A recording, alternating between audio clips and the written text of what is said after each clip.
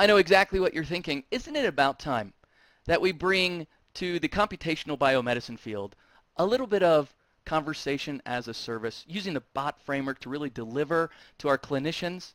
I could not agree with you more. Not only me, but the people and the guests on our show today.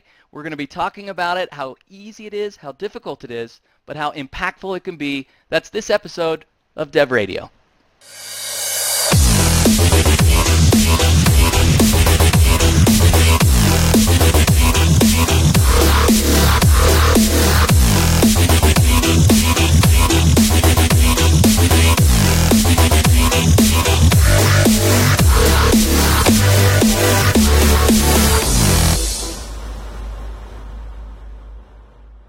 Hi, and welcome to the next episode of Microsoft Dev Radio. You don't need your passport for this episode. We're only going to New York, where Heather Shapiro lives, my favorite technical evangelist. Hi, Heather. Thanks for being on the show today. Thanks for having me. So great. My first time. Just like me, you're an audience evangelist, always talking to developers, trying to inspire them to do something new. What are you inspiring developers to do today? So recently I've been focusing a lot on any of our machine learning, data science-y APIs that we have, so bot framework, cognitive services, where you can do face detection, emotion recognition, going into communities, showing them how they can use these, how they can make it better, and how they can reach new audiences through their business. Now, for 2 builds in a row, conversation as a platform has been a major topic, and the bot framework is at the heart of it all. I think it's possible that not everybody has their head wrapped around it. When you try and explain the bot framework to somebody, how do you explain it to them from far away? So the bot framework allows you to create chatbots that are different than what you would think of when you think of Cortana or Siri or Alexa. Those are more artificial intelligence that can answer any question or most questions.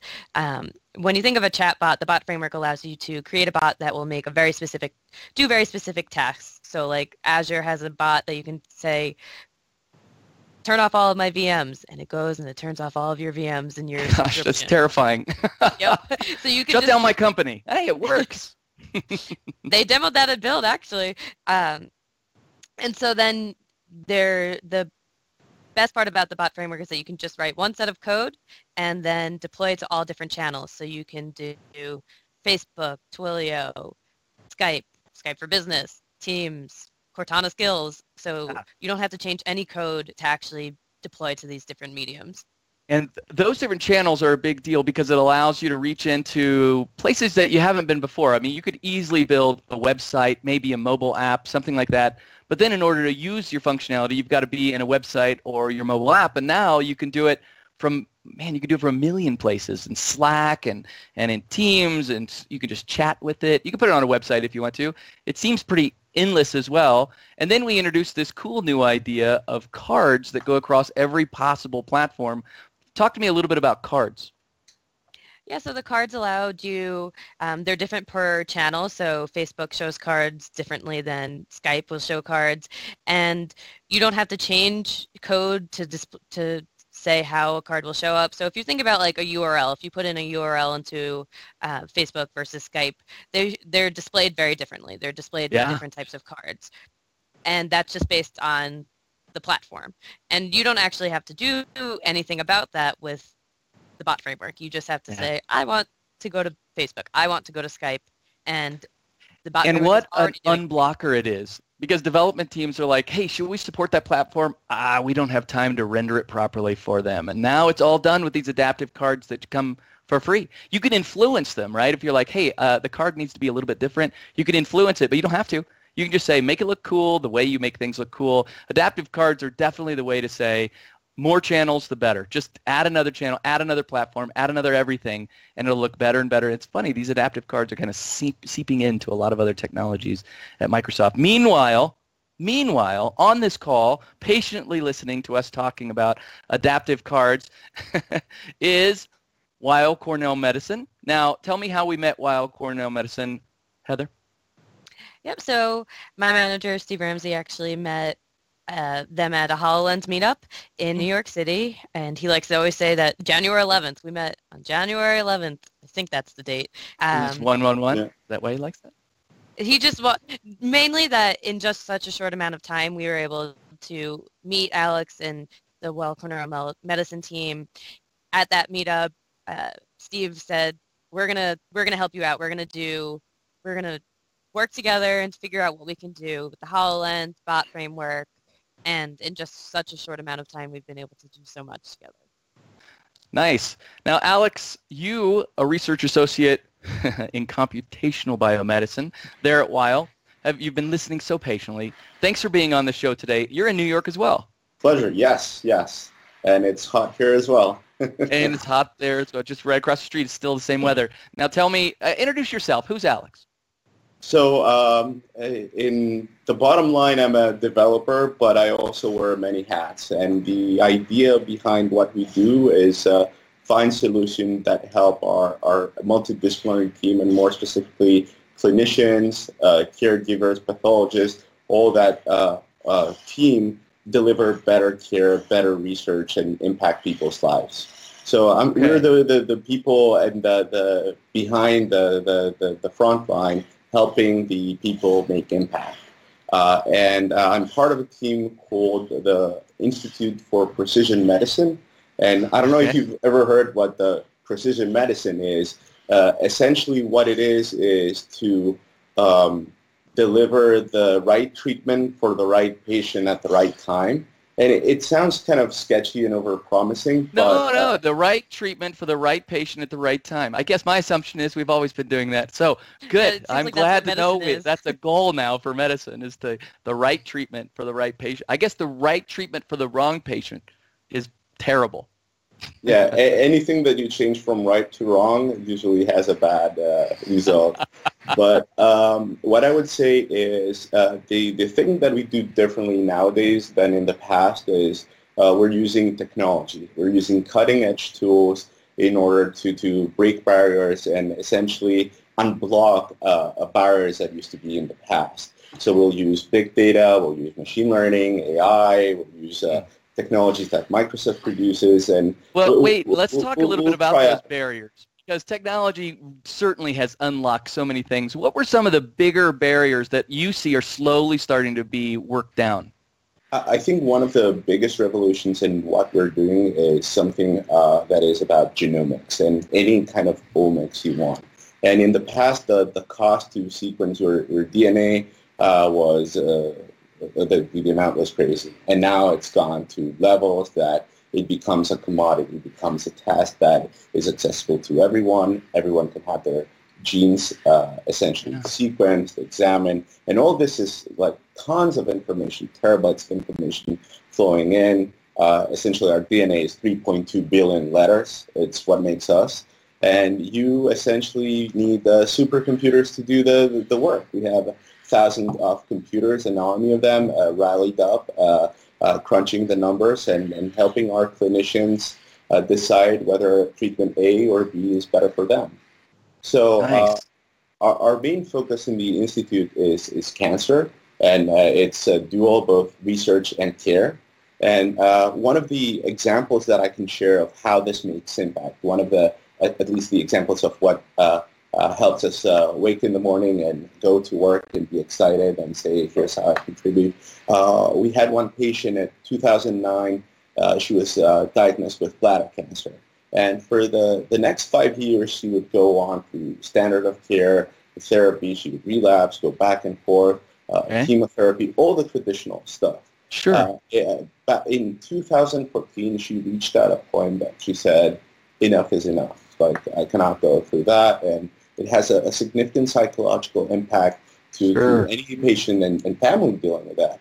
So her clinician, Dr. Nana, suggested trying out precision medicine.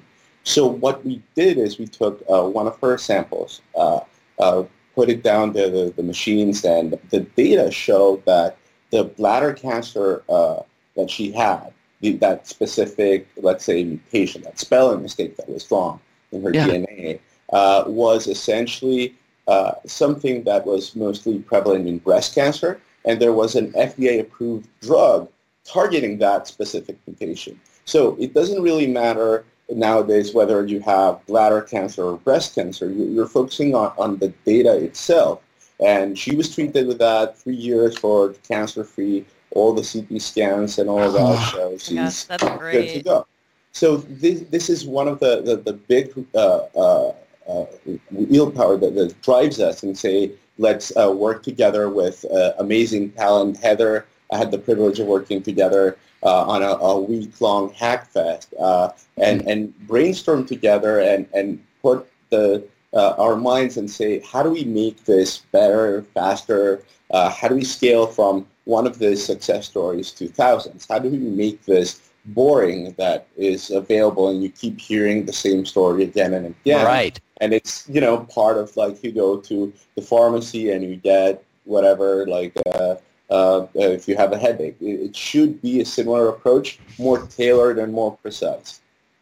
So now, here you are, you realize what's going on, you get the opportunity to go to this hack fest, and suddenly you're like, I've got to, because it's always the same, right? You go to this hack fest, or any hack fest is the same. You're like, and then you start daydreaming. You're like, what problem should we solve today?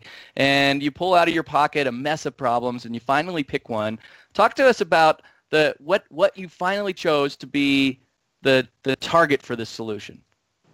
So the beauty or challenge in medicine is you don't have to invent a problem. There's tons of stuff that you can do to help and make an impact. So one of the things that we were focusing on how we could leverage technology and how we could unblock what's the lowest hanging fruit that could make an impact today was something that we call the precision medicine knowledge base. So think of this as a data repository that all our doctors go and put all that accrued knowledge and making it available for everyone, not just the Cornell clinicians to go back and reach them.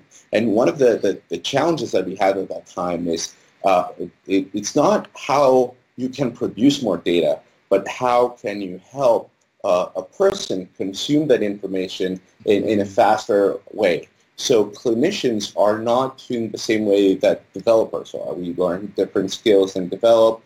I could probably search the internet in a completely different setting than a clinician would. And the idea is not how well a developer can find the answer, but how a developer can empower the person making the impact, get to that result faster. So this is where we thought, like, the bot framework sounds interesting. What if we could extend the current functionality that we have, delivering results faster? Essentially, what we called it, the code name was shortcut. Essentially slashing the time, allowing clinicians to look at more people or look deeper into the detail and focus on that.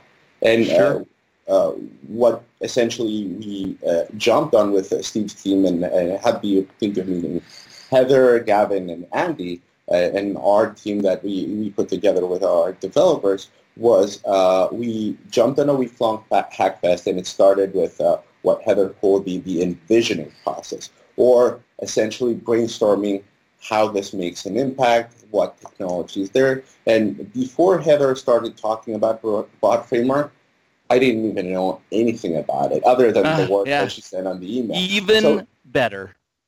I wanted to go in a clean sheet, unbiased, and hear it, from the people that make the technology, what it could do.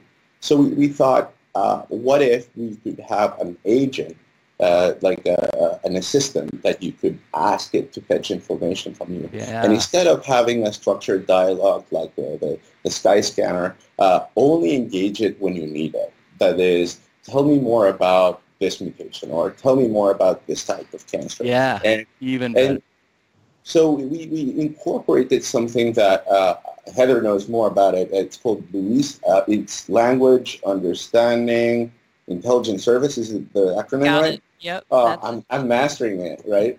So what this did is essentially we had a set of possible combinations that we put our clinicians and said, how would you want to search it? Let's make a real case. And the driver behind this was not to create like a demo that would be cool. We right off the bat said, we're going to build something that we plan on using, and if it's not good, we're not going to use it, and we're just going to dump the project. So the idea here is very pro delivering and making an impact other than, playing with technology and looking cool. All right. And just to put it into let's perspective, actually, there's 163 genes that PMKB supports and like 600 variants, over 400 interpretations. So there's all these different combinations of what a clinician can actually look for. Well, Heather, where do you start? Let's say it's me. I come up to you and I'm like, I've got a gigantic knowledge base. I'd really like this to be easy to engage. Where's the starting point? There's a lot of moving pieces to do here. Where do you recommend people when they're like, okay, the first thing we need is, and what comes? So a lot of people actually will go towards Lewis first, and I try to tell people not to, actually. So Okay. I will, that's just the common thing is people will put in all of their utterances that they think people will say. So utterances are just different ways that people will say something. So if I say, what is the weather like today? That should give you the same answer as if you say, tell me the weather for today. Yeah, so people sure. can say in tons of different ways. And a lot of times people will go towards natural language processing in our Lewis portal, put everything in, say, I think this is what the intents are that I want to look at. But I found that from working with tons of different customers, and then what we did with Cornell was that let's actually build out the dialogue first. Let's figure out exactly what we want the flow to be. Let's put in specific keywords. So instead of a greeting intent from natural language processing, let's just put hello. Let's just say find EGFR, which is a gene variant. I remember that one. That's there you go. I know. EGFR. It's only going to respond to those specific terms. So we got the flow working, made sure everything was working, and then we could add the natural language processing in. Now, when I do start thinking about natural language processing and interacting with the Lewis portal like that, especially with a really, really large knowledge base, that could be a slow process. Is there a Lewis API that I can engage with? Yes, so there are programmatic APIs. So Lewis is still in preview, and so the APIs are constantly updating. And so you can, we had some issues while we were working on it, but we were able to find a workaround actually. So they have all this knowledge base already in database. So we created a script that would put together all of the different forms of what we wanted, forms of utterances. We exported the Lewis app template so that we could see like, oh, here's the intents, entities, and how to format it for the JSON format. And so we just wrote a script that would create that JSON format and imported it back. And so we were able to train on like over 5,000 utterances. Wow. Really quickly. Wow. So starting small from the small and quick and dirty dialogue to the 500 utterances to 5,000, then we tested 50,000, seeing that it doesn't really make much of a difference. You've already clarified how you would want to search. It was good enough to come to the level that at least match whatever our clinicians would say. One of the things that I really liked about the framework is it's like an active project. So if one of our clinicians tries to find something and for some reason of these 5,000 utterances don't work, and there is one more that you need to add, it tells you that I tried to use that and that didn't go to a result. So you can keep on inverting and going and adding. And I think this is something critical for us as we continue to enhance the knowledge base to continue to learn. It's not like a static project that how you consume information. You go there every day and there's new stuff to learn. There are new ways that you can ask it, and it all does it, and you don't have to worry about it. Very nice. Now, Heather, this was a pretty short hackfest. You had a practical demo at the end that seemed to be working. Obviously, Alex didn't throw it away, the project, like he said he was going to if it didn't work. Everything's kind of Why is it so fast? Why is development on this sort of a framework such a quick experience? Yep, so we worked together for 5 days. We went to the Cornell campus, and I think one of the best parts of why we got it all done so quickly, we scoped out really well beforehand. So we didn't want to get there and say, okay, this is what we want to do. Let's try to figure it out, and spend a whole day just planning. So we scoped that out before, and we were able to come in saying, these are our ideas, this is what we want to do, and we were really able to like hit the ground running that way. But the platform itself is very easy to get onboarded with, I'd say, especially with Node. Since there's two SDKs, there's one for Node and there's one for C#. And I found Node is easier to get started with. Okay. Because you don't have to know the nuances of C# and controllers, all things like that. But I found that Node's easier to get started with, and then there's tons and tons of samples on GitHub of Yeah. how to adaptive cards, how to connect to Lewis, how to do all these different things, and so you don't have to reinvent the wheel of like let me retype all the code. It's here's the basis. The documentation is great to onboard someone, I think. So it's really, and I think the popularity of the bot framework helps you be more productive as well, because you come up against the problem. There's been a dozen other people who've come up against the same problem, and lucky you, two of them have published their solution of however they got across it. And so that's pretty sweet in itself. Now, Alex, when you showed up and you were ready to do that, what was your expectation going in, and what was the reality? So the expectation was really low because it's a brand new technology. You don't want to necessarily set the goal high and expect magic things to happen. Surprisingly, it was way above what we would expect, and to me, the ultimate, let's say, threshold is what the clinician says, if they're going to use it or not, because you can make the best piece of software unless you find a way to create the right experience, the right way for them to consume that. It's a piece of trash. And I'm saying that for my code as well. It doesn't matter unless it's a tool for them. And what Friday showed in the Hackfest was that clinicians were excited and eager and were asking early access on this, and what channels and what ways could I consume that information. Now, once Heather left and the team, there was an ongoing need of how do we extend this, and this is what I call when clinicians are excited, they come with a sentence list of what I would like to extend, and this is the point where you're reaching at a point that this could be useful, and you pay close attention on what are these requests and what is the right priority and how it impacts more people. And one of the major requests was, aside from typing it at a chat window, could I converse like Siri or Cortana or Alexa? And these were one of the things that I think the approach of the hack is, it's not right there. It could be next month. There's build coming up. Let's wait and see. And build came, Cortana came over, and right now what we're working on is essentially teaching Cortana, building that skill set to consume that bot's knowledge and making it accessible for everyone to ask and say, tell me more about this.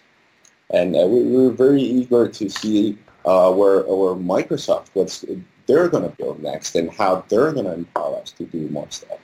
One of the things that Steve and I from Heather's team have been working on is the whole vision that we have on how we could use HoloLens.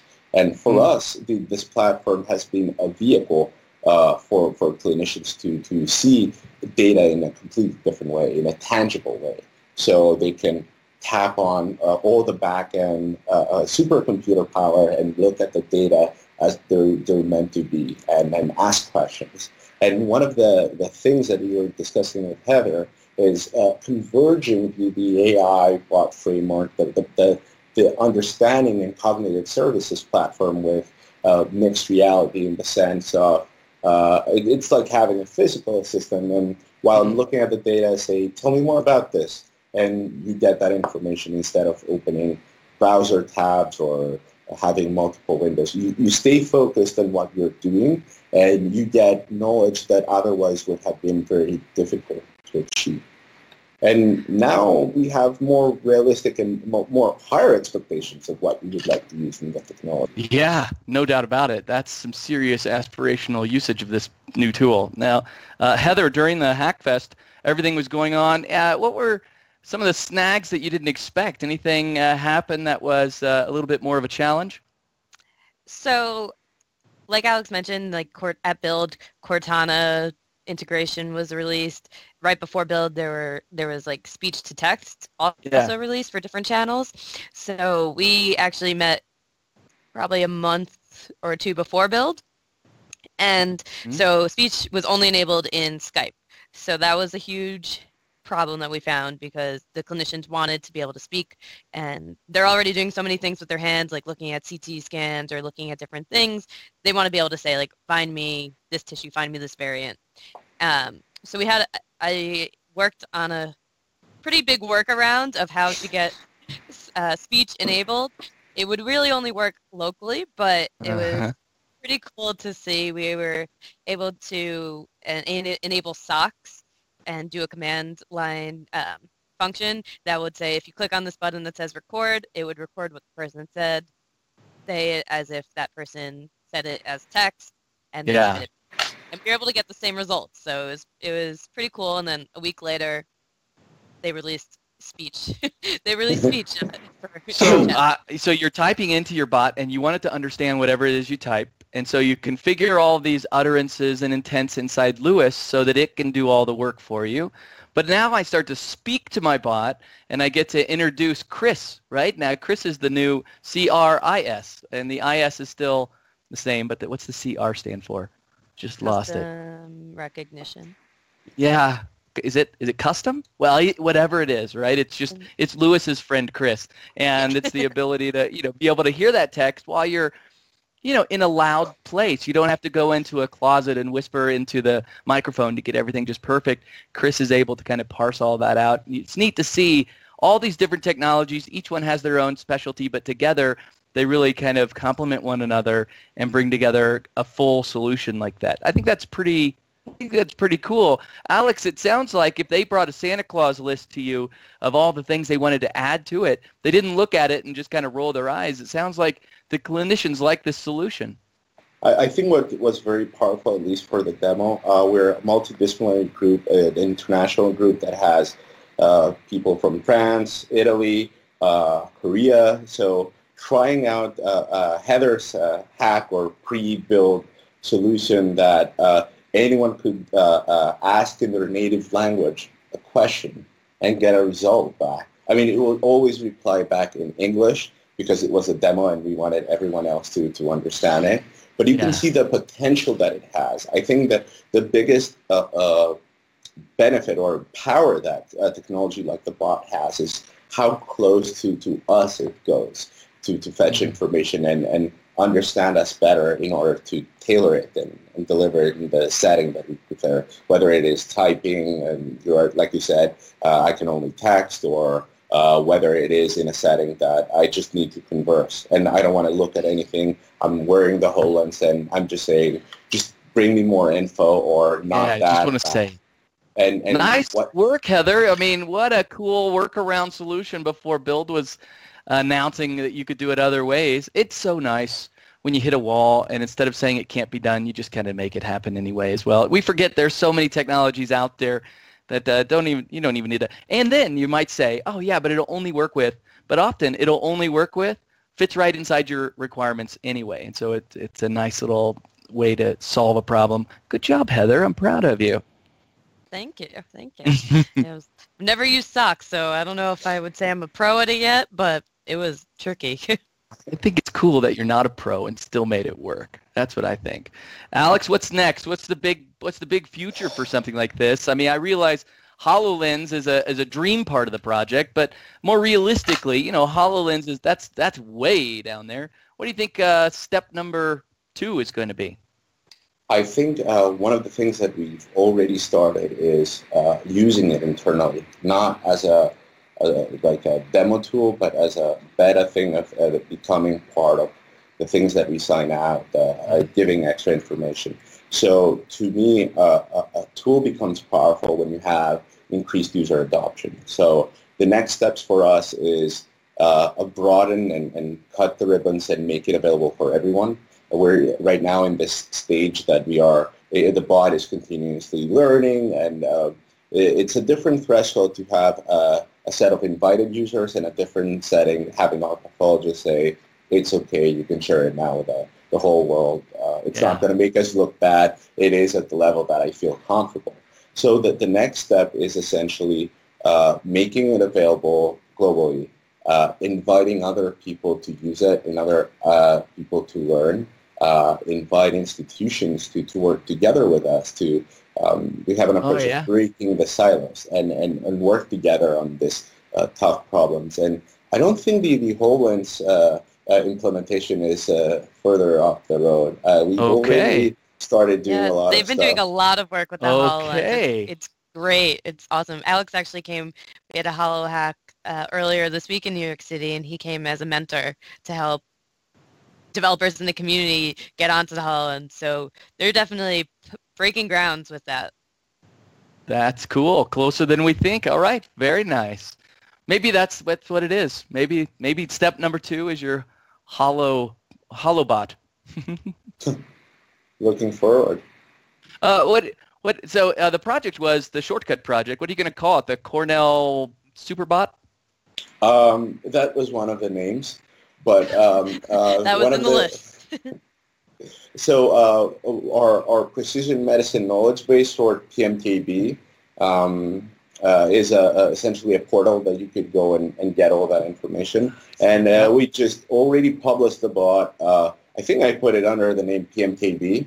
But if anyone has a better name or anything, Superbot, right? That could work. I'm sure some other project has stolen Superbot already. Not Cornell Superbot. You could go that route, perhaps. Precision. Let's not daydream it right now, but I like the idea of coming up with names. The vision that we see, though, is not necessarily using the bot or using it with channels like Skype. I think the most powerful part is integrating it with assistants like Cortana and making Cortana smarter, which has a much broader adoption, learn and utilize that bot's knowledge. So this essentially makes it completely easier for development like HoloLens, or whether I'm on Windows 10 or any other platform. I do use the Skype channel quite a bit. And I do see myself, instead of going to the website, typing something, because it's more natural. I can type anything. It's forgiving, and we'll find the same results. And I do see value of making, I think, one of the next steps in the whole bot and assistant thing, the proactive kind of engagement. That is, I'm looking for something, and it helps me driving my flashlight to the right direction. So my query might be kind of crude, not sure what I'm looking for, or it might be tailored, knowing the data or my patient, and say, hey, there's an article or there's a clinical trial that's perfect for what you're reading. Like, only 2 minutes of your reading time, over 1 million articles. We just brought this from you. This is where the AI comes in with this. That's where the dream is really realized right there. Heather, there's a developer watching this, and that developer's like, I am so ready. Where do you send developers to begin to learn about the bot framework so they can see whether or not it's the right fit for them?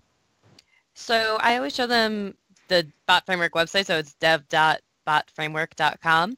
But I usually always also show them different examples that we have. So there's a really fun bot called Project Murphy. I'm not sure if you played around with it, but you can ask the bot what if questions, and you can say, what if I were a Disney princess? And it'll respond, it will ask for a picture of myself. That is weird. That's the one I ask every time. That is awesome. I always ask that. It's my go-to. It's PC enough, and it's good.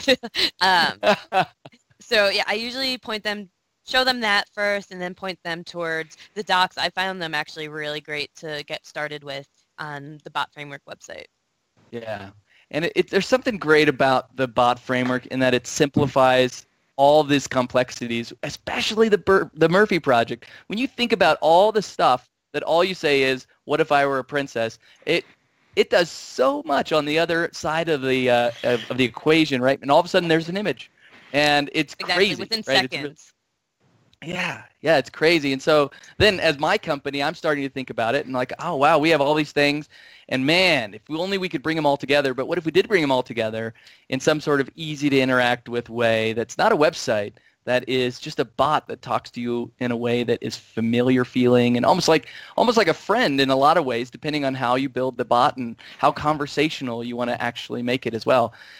If I'm a JavaScript Node developer, obviously there's a path for me, right? Because there's a full Node implementation of the bot framework. If I'm a Microsoft .NET developer and C# is my thing, there's a path for me as well. It's pretty nice how open it is. And then let's talk about it architecturally for a second. The bot framework, once I build it, where do I host it?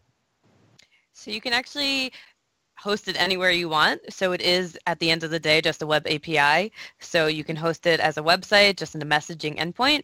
And then you sign into the bot framework portal with a Microsoft account. You don't even need an Azure subscription.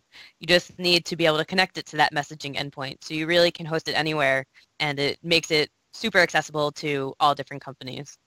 Okay, cool. You don't even need an Azure subscription. Boy, it's a crazy world we live in today, Heather. Wow. All right, Just cool. Very account. inspirational. Alex, great job. This is a cool thing. I'm excited to see kind of where it goes. I'm glad clinicians already kind of see its value. Obviously, you're a salesman and an evangelist of your own. Great work, and thanks for being on the show today.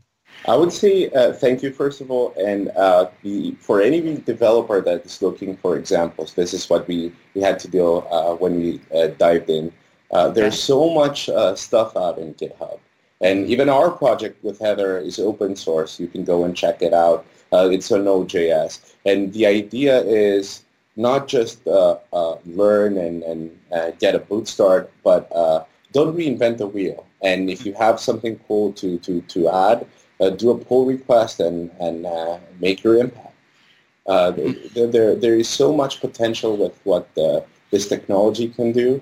And I'm looking forward to see what other people are doing and in other disciplines and take note from that and take examples and improve ours.